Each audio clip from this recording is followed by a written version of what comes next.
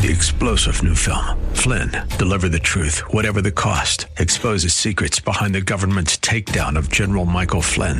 Flynn knew what the intel world had been up to. He ordered the first audit of the use of contractors. This set off alarm bells. He told the truth. He was the most dangerous person for Donald Trump to hire. They had to get rid of Flynn. Flynn, deliver the truth, whatever the cost. Available now. Watch it today. Go to salemnow.com. salemnow.com. Pastor Keith Crosby of Hillside Church.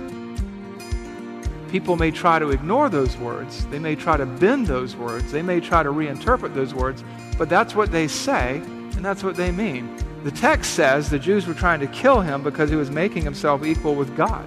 That's what the words say. That's what the words mean. And when he says the Son gives life to whom he will as the giver of life, that's what the words say, and that's what Jesus claims to be the giver of life. Who did he think he was? Who did Jesus think he was? And what will he do next? I can see the promised land, though there's pain within the plan. There is victory in the end. Your love is my battle cry, the answer for all my life. Every giant will fall, the mountains will move, every chain of the past you've broken into. All the fear of the lies, we're singing the truth, that nothing is impossible with you. Oh, nothing is impossible. Hello and welcome to today's edition of Grace to Live with Pastor Keith Crosby, lead pastor of Hillside Church in San Jose, California. We are delighted that you've chosen to spend time with us here on the broadcast today, studying God's Word. We would encourage you to follow along with us in your Bibles if you can. On today's broadcast, we'll be continuing with our Decoding Jesus teaching series. So if you have your Bibles, please turn with us again to the Gospel of John, chapter 5. Now here's Pastor Keith with today's study. You and I walking up on a telephone conversation, somebody's on their phone, and we don't know what's being said to them, but we know what they're saying back. So we get a pretty good idea that these people have confronted Jesus, wanting to know what in the world he's doing. And as Jesus begins to tell them, they're outraged. They are infuriated. And what he does is he takes them by the little finger and leads them to one conclusion and one conclusion only. And we'll see if you can figure out what that conclusion is. Let me explain to you also what's going on in the book of John. This passage is really special to me because as a new believer, I wanted to know that Jesus was God. I wanted to know that he claimed to be God. And this is where I found my answer. And what's going on here is he's leading them to the inevitable conclusion that he is God in human form. You and I today, when we reason and when we think and when we even debate, we do it deductively. We declare our proposition, we declare our belief, and then we give particulars to prove our point. Not so in Jesus' day. In Jesus' day, not the Greeks and the Romans, but the Jews reasoned inductively. And what happened is they would take a set of ideas or a set of experiences or a set of particulars and they would generalize a central theme. And this is what Jesus does throughout the Gospel of John with the Jewish leaders. In fact, at one point they'll say to him in John 8, "Who are you?" And he says, "What have I been telling you?" So what he does here is he tells them who he is. Inductively, he gives them a set of particular facts which only lead to one conclusion, and let's see what they are. What we have here are 5 self-portraits of Jesus Christ. Who does Jesus think he is? Who does he want the world to know? Self-portrait number 1. Jesus portrays himself as equal to God. Jesus portrays himself as equal to God. Where do we see this? We see this in verse 17. But Jesus answered them. So now he's replying to them. They said something to him. And he answered them, "My Father is working until now, and I am working." Verse 18. This was why the Jews were seeking all the more to kill him. Because not only was he breaking the Sabbath, but he was even calling God his own Father, making himself equal to God. What's going on here? What's going on here is Jesus is saying, God has been working throughout all eternity up until now, and I've been working right alongside him. I've been doing what my Father's been doing. He's doing something very un-Jewish. He's calling God his own personal Father, which in that era would have been blasphemy. It would be a capital offense. You would be executed for that. It's bad enough he's doing it on the Sabbath. He's healing on the Sabbath when in their mind you're not supposed to do anything on the Sabbath, which is not what the Old Testament. And the Jews understood this. He's saying, I'm equal to God.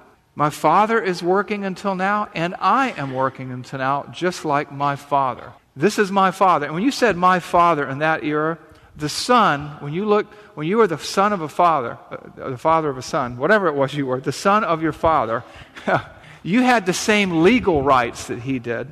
You were cut from the same cloth that he was. And as we know today, you're of the same genetic code. He's claiming to be equal in nature and essence to God. He's claiming to be of the same cloth that God is cut from, so to speak. And the Jews wanted to kill him. And you know what? This isn't an isolated event. This happened time and time again. In John chapter 10, when we get there eventually, and in John chapter 10, when we move several weeks from now or a few months from now, we'll be in John 10. But for now, in John 10, 30 to 33, we read this: I and the Father are one.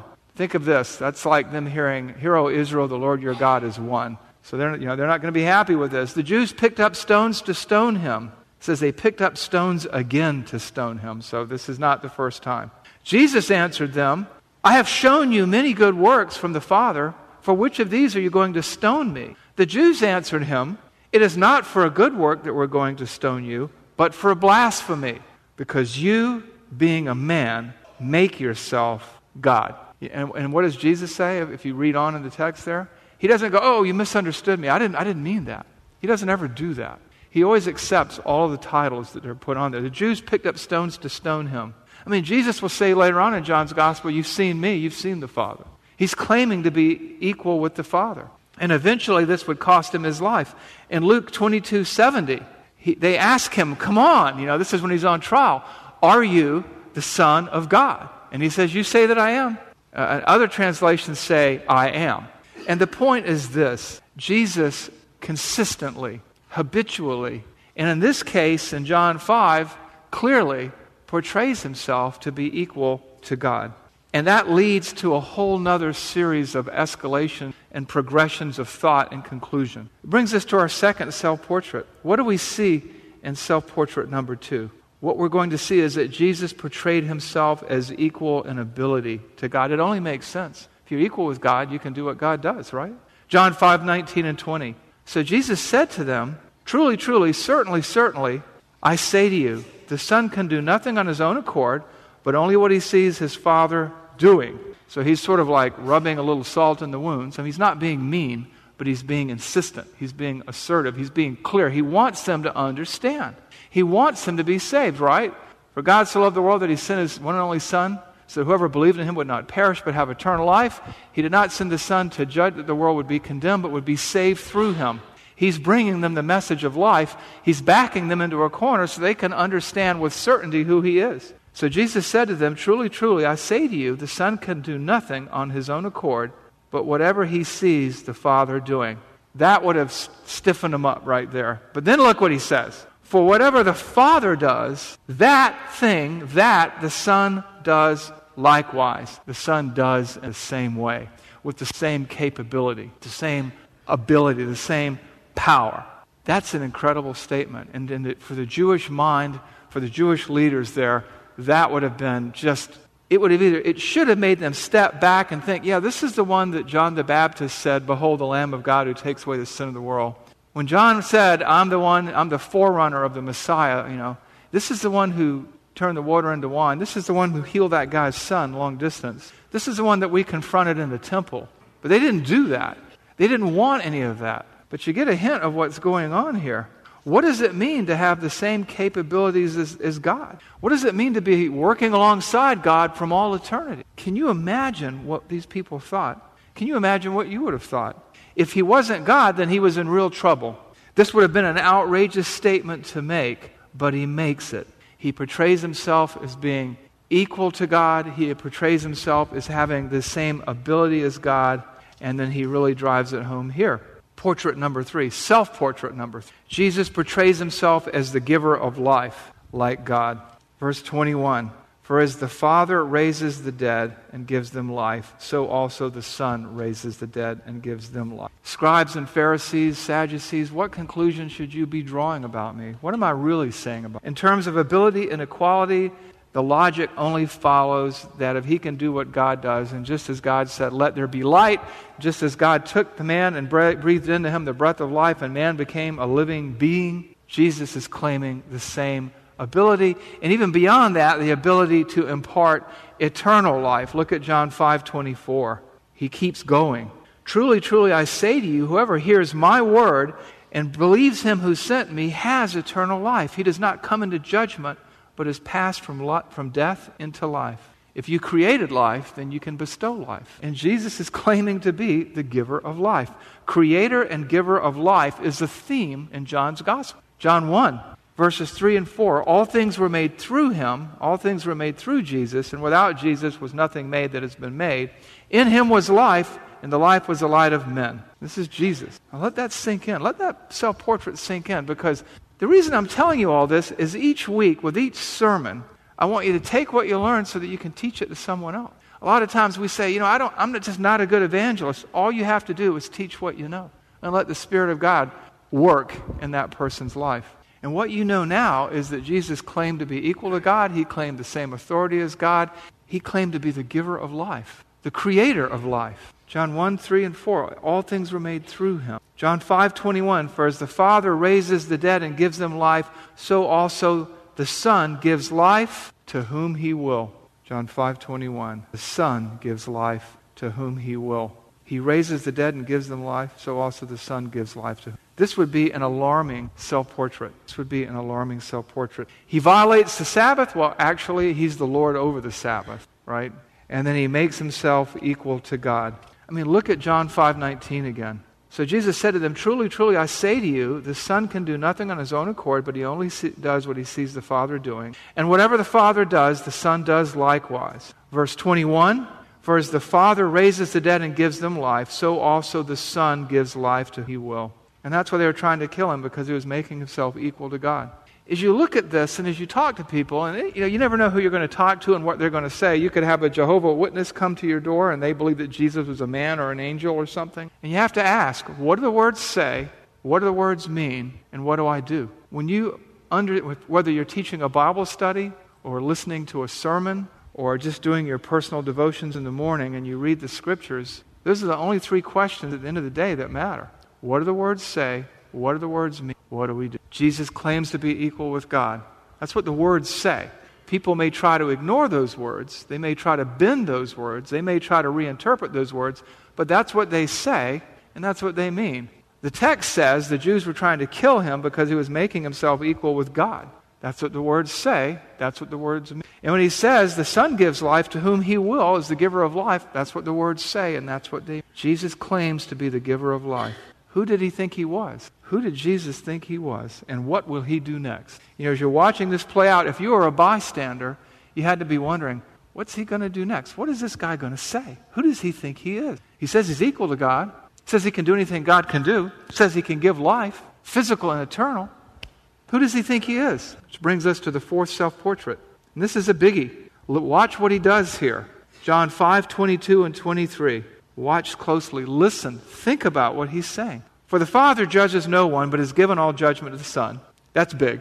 But then watch this. That all may honor the Son just as they honor the Father.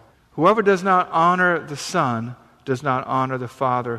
He's claiming an equal honor to God. You know what he's saying? He's portraying himself as equally deserving of worship. He's saying, everything you do for God, you do for me. You worship God, you worship me. You don't worship me, you don't worship God. I mean, this is revolutionary. I mean, this would have just been a paradigm shifter. They're sitting here going, this guy claims to be equal to God, same ability as God, he's a giver of life. Now he says we ought to worship him like God. Who does he think he is? Well, listening to what he's saying, who does he think? And this is very deliberate because he takes each sentence, each statement, and he just keeps building on it. He keeps escalating this. He keeps ratcheting up the temperature of the confrontation. They've confronted him, They put him on trial, and he's making his case. And here's the thing, too. I've had people say, well, it doesn't say that he's asking to be worshipped. Where was Jesus ever worshipped? You know what? If you've read the New Testament, you know that Jesus accepted worship when no one else would. You go to the book of Revelation, and John sees the angel, and he falls down to worship him. The angel says, get up, don't do that. I'm a servant just like you. Cornelius was about to worship Peter, and Peter's like, don't do that. When Paul was down, and you read in Thessalonians, you read in the book of Acts, they were down there, and these pagan people were about to sacrifice to them, thinking they were gods, and they tore their clothes and said, don't do that. But Jesus never does that, never says that, never rejects a title, Messiah, Son of God, King of Israel, and he never rejects worship. In fact, in John 9:35-38, we have an example of Jesus. He heals the man blind from birth, and we see this. Jesus heard that they had cast him out. They threw the man out of the synagogue because he wouldn't betray Jesus. And having found him, he said, do you believe in the Son of Man? He answered and said, who is he, sir, that I may believe in him? Jesus said to him, you have seen him, and it is he who is speaking to you. And he said, Lord, I believe, and he worshipped him. Jesus accepted worship because Jesus expected worship. Angels didn't accept worship. Men don't accept worship. Believing men, Christian, Christ followers, God followers. But as the giver of life, as equal to God, as equal in ability to God, he would deserve the same treatment as God. Jesus accepts worship. He portrayed himself as worthy of worship. And that is an unmistakable fact. How do you honor God? You worship spirit and in truth. And he's moving these people along who are confronting him, who are resisting him, who want to kill him. And he is, there's no other way to say it. He is making he's not provoking them for his enjoyment. He's not prodding them because he's cruel. He's wanting them to realize who he is. Because it's a matter of life and death. Eternal life and eternal death. Which brings us to the fifth self-portrait. The fifth self-portrait. Jesus portrayed himself as the only Savior. Truly, truly, I say to you, this is John 5:25-27. Truly, 26. Truly, truly, I say to you, an hour is coming and is now here when the dead will hear the voice of the Son of God, and those who hear will live. And as the Father has life in himself, so he has granted the Son that he also has life in himself.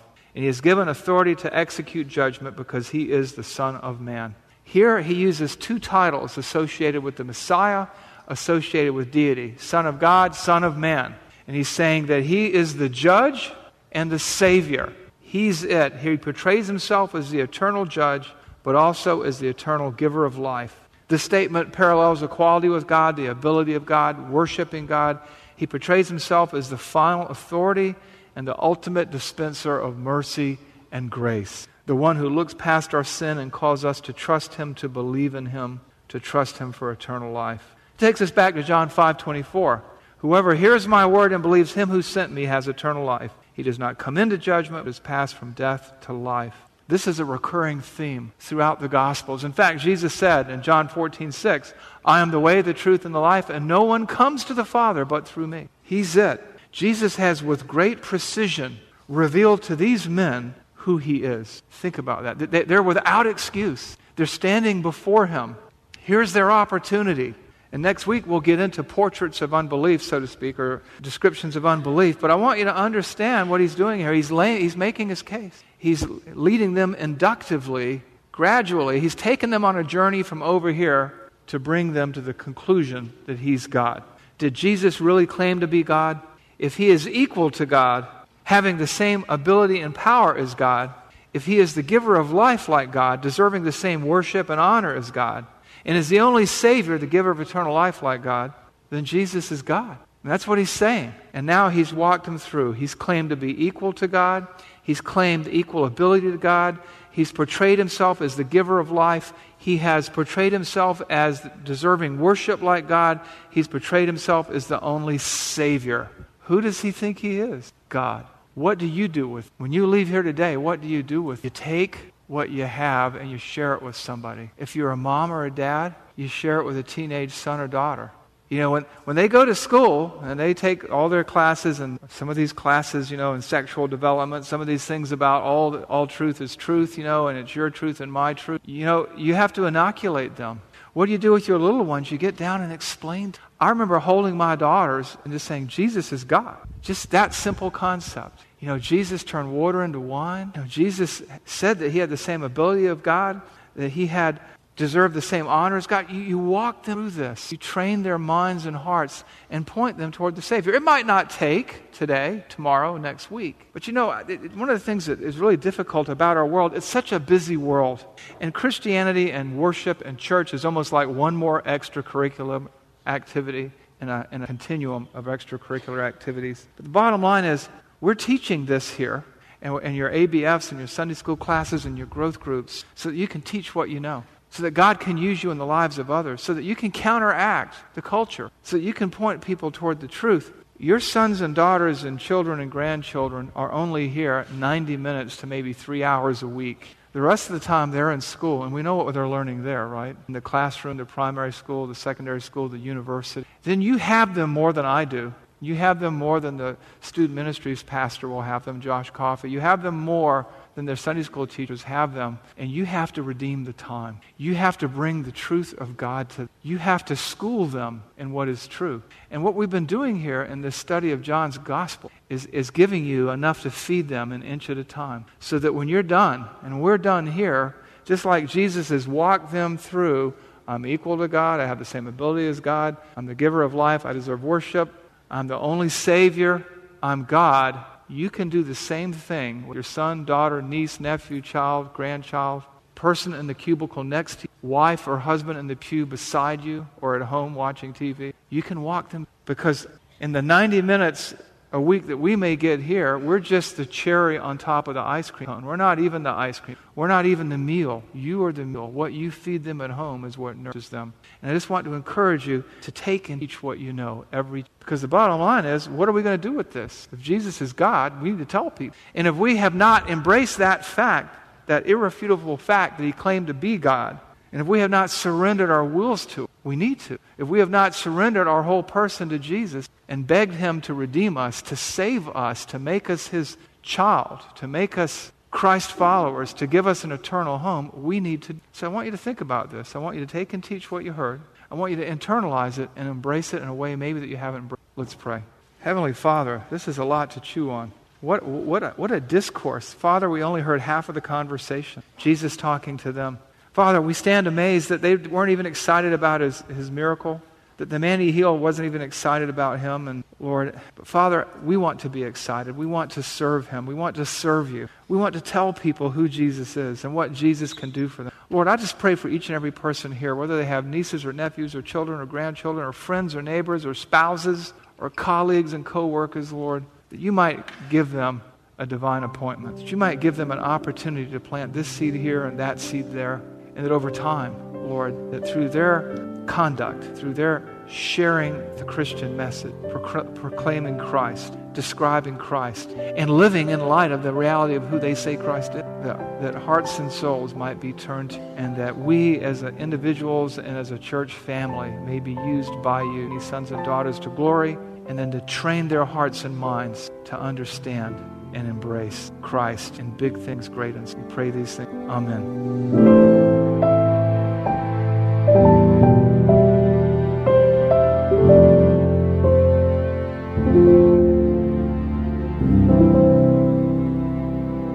Pastor Keith Crosby on this special edition of the Grace to Live radio broadcast. Hello, everyone, and thank you for listening today. In the uncertainty of the COVID-19 crisis, many people within the Hillside Church community and all over Santa Clara County are in the middle of financial hardship, and we need to pray for them. And we would ask you to pray for us as well. We want to thank you for listening and supporting this ministry, but it is a listener-supported ministry, and as much as we covet your prayers, we also ask you to consider a financial contribution to the ongoing work of this radio broadcast. Grace to Live Radio provides encouragement to so many people in the outside world who can't make it to church. And you can be part of that ministry by supporting us financially as you support us prayerfully. This is Keith Crosby, and I want to thank you for your prayers and your encouragement. With the current guidelines in place by our president and the local leaders here in San Jose, Hillside Church will be holding our worship service 100% online for now. So please remember our website, hillside.org. You can view our Sunday morning service there, as well as to keep informed with updates on what's happening here at the church as we walk through this time together. Just click on the COVID-19 response button for updates on ministry activities, resources for your children, as well as important information from the County Health Commission. And you can also connect with us on social media, the church Facebook page at Hillside Church San Jose, as well as our Instagram page at Hillside San Jose. And don't worry if you missed any of this information. You can access everything by visiting our website, hillside.org. We want to thank you so very much for spending this time with us here on the Grace to Live radio broadcast. I'm your host, Kevin Reeves, and on behalf of Pastor Keith and all of us here at Hillside Church, we want to encourage you with our prayer that the Lord will continue to richly bless you and protect you. So please keep looking up, and thanks for listening.